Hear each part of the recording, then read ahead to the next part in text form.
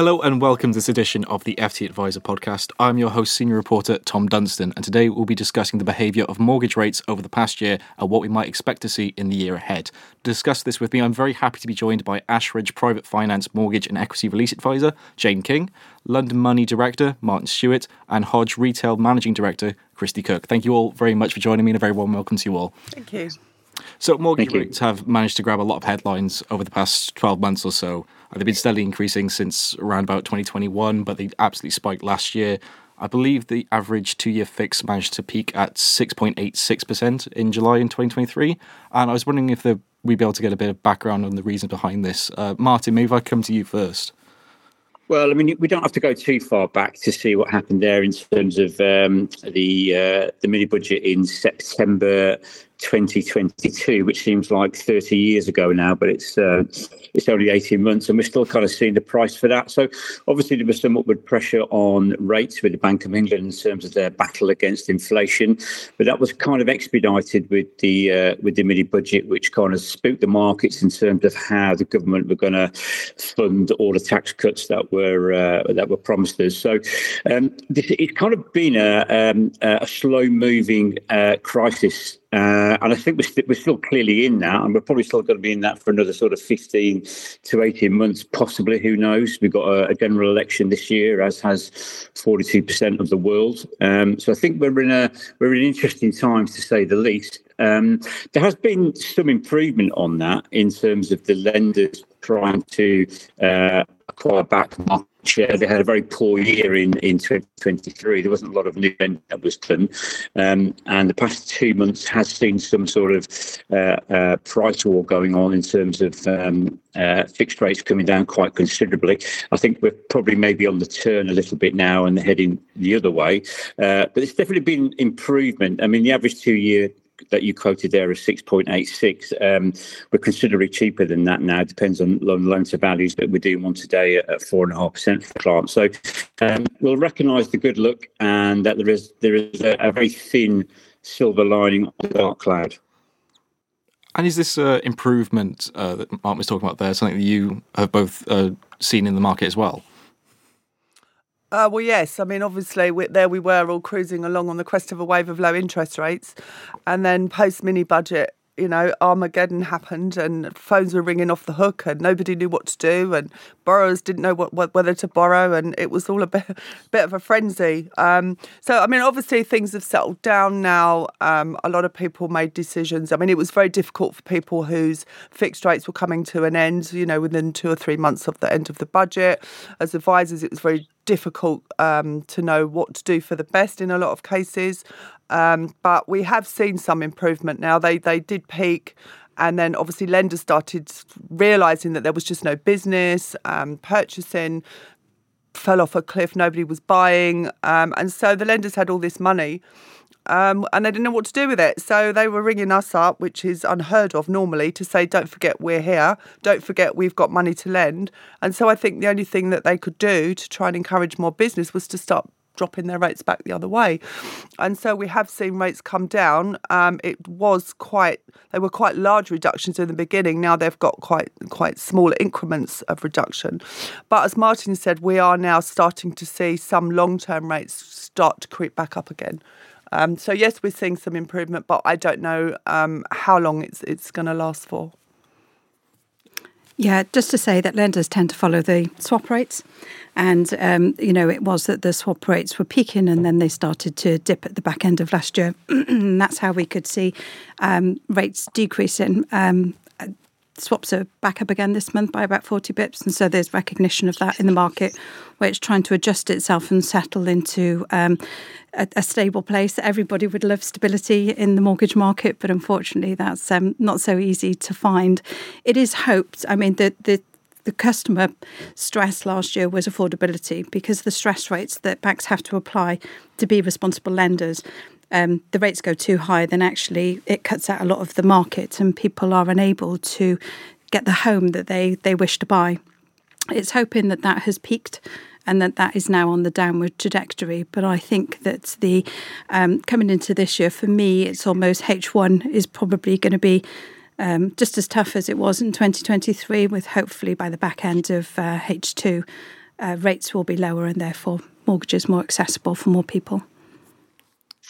So obviously with mortgage rates, the big question everyone is always asking is what's going to happen next. I'm not going to ask you all to predict the future, but what sort of things should we be keeping our eyes on to indicate where mortgage rates might go in the future? What sort of factors? Well, that's almost impossible to answer, isn't it? As Martin said, we've got 42% of the world voting on a new government this year. We've got inflation. The battle for inflation is still not won.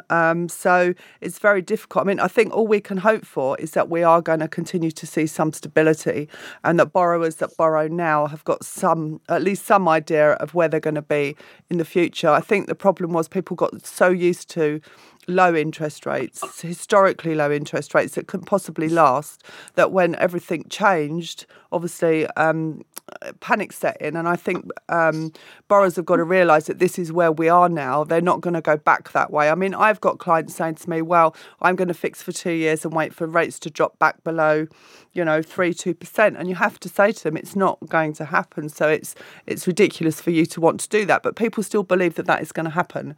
I think we all we can hope for really is stability.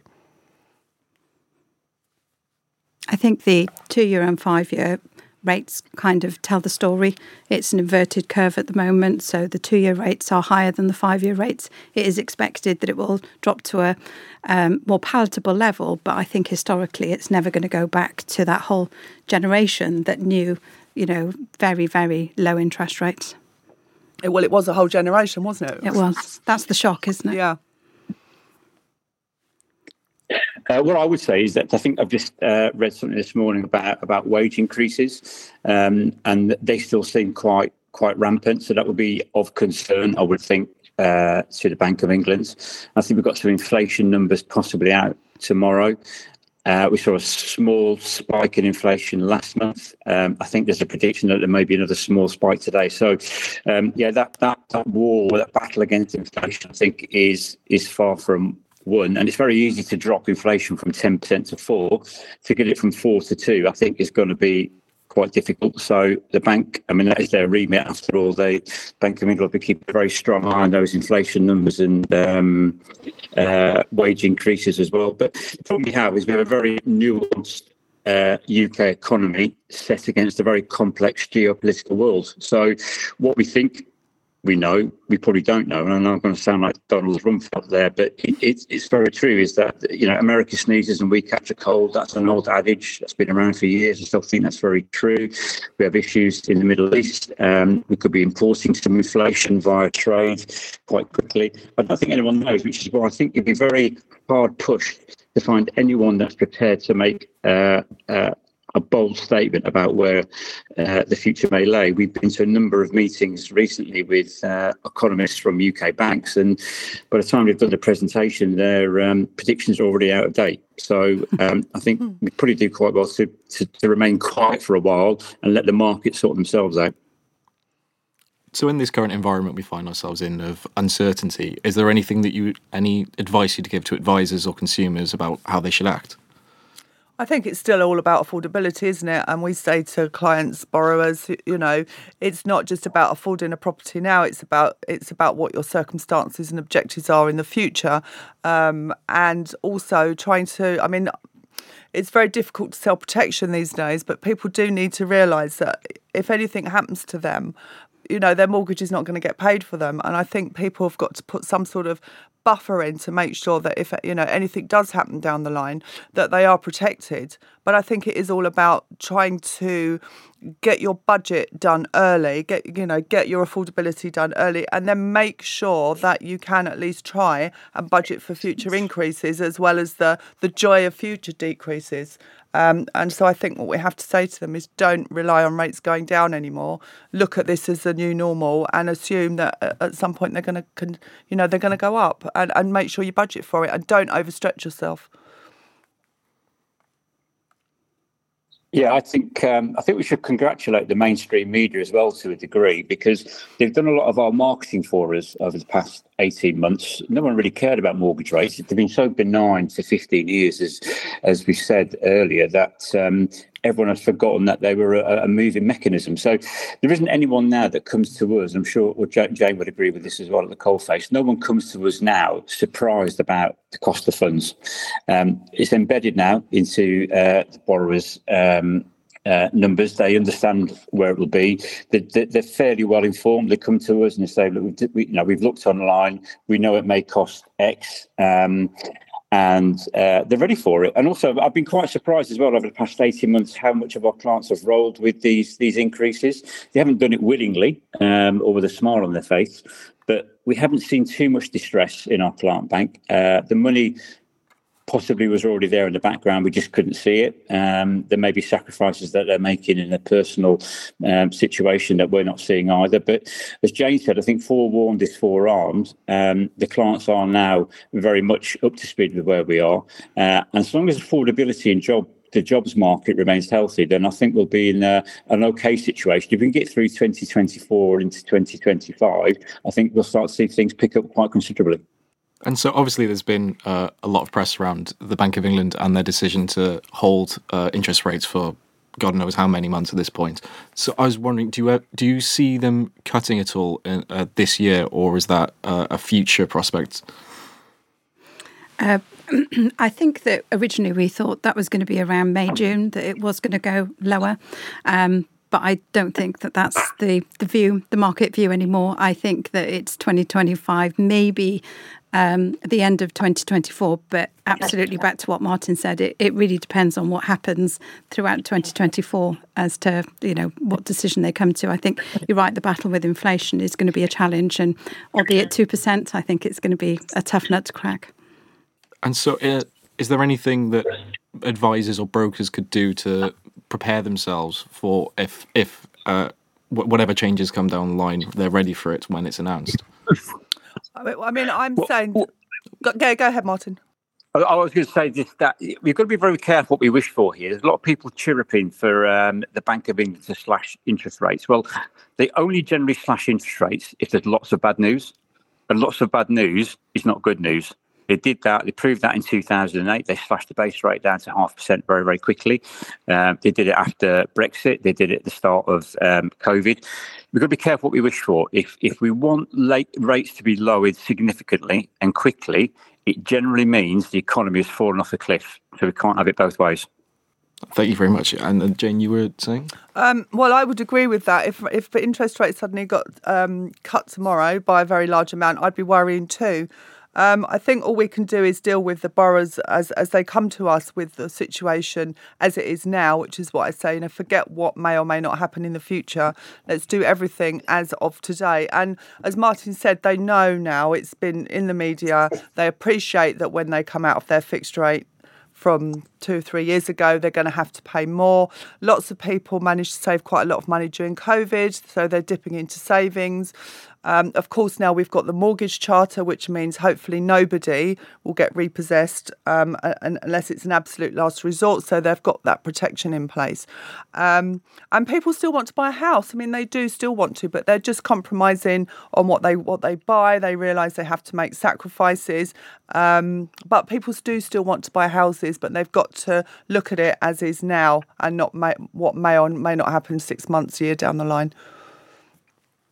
Christy, is there any other advice that you believe advisors and brokers would benefit from if anything happens in terms of mortgage rates? I think it's a very different situation now to where we were back in 2008. Lenders have applied stress testing to customers post-MMR. And I think it was in the Q2 household report from UK Finance last year where it was a very beautiful graph which actually showed the rates that customers were maturing onto from fixed rate periods, but actually the rate that they were originally stressed at, which was a good couple of percentage difference. And I think it's that responsible lending which has sort of stood up. I absolutely think the incentive or the initiatives that were applied post-COVID for payment holidays, the mortgage charter, are all brilliant things that lenders now have a much more substantial toolkit to be able to help customers. So I think that nobody is sort of going into this blind at the moment. You know, the stress rates that are being applied to customers nowadays should hopefully future-proof them from anything in the future. And finally, Martin, if I can come to you again, is there any advice that you believe that advisors would benefit from? Advice for advisors? Yes. Keep your mouth shut, quite simply. We are, and I take that with 30 years of experience behind me. Look, we are subservient as brokers to two things. One, lender appetite to lend, and two, consumer appetite to borrow.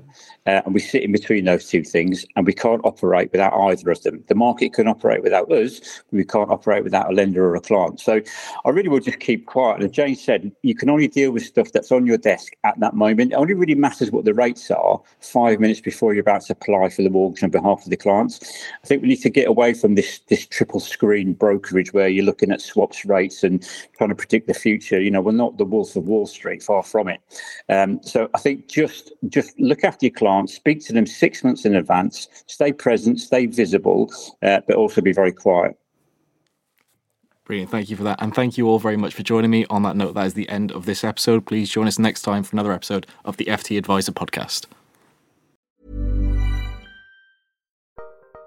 Join Capital Group CEO Mike Gitlin for a new edition of the Capital Ideas podcast. In unscripted conversations with investment professionals, you'll hear real stories about successes and lessons learned, informed by decades of investment experience. It's your look inside one of the world's largest asset managers. New episodes are available monthly. Subscribe wherever you get your podcasts. Invest 30 minutes in an episode today. Published by American Funds Distributors, Inc. Planning for your next trip? Elevate your travel style with Quince. Quince has all the jet-setting essentials you'll want for your next getaway, like European linen, premium luggage options, buttery soft Italian leather bags, and so much more. And it's all priced at 50 to 80% less than similar brands. Plus, Quince only works with factories that use safe and ethical manufacturing practices. Pack your bags with high-quality essentials you'll be wearing for vacations to come with Quince. Go to quince.com/trip for free shipping and 365-day returns.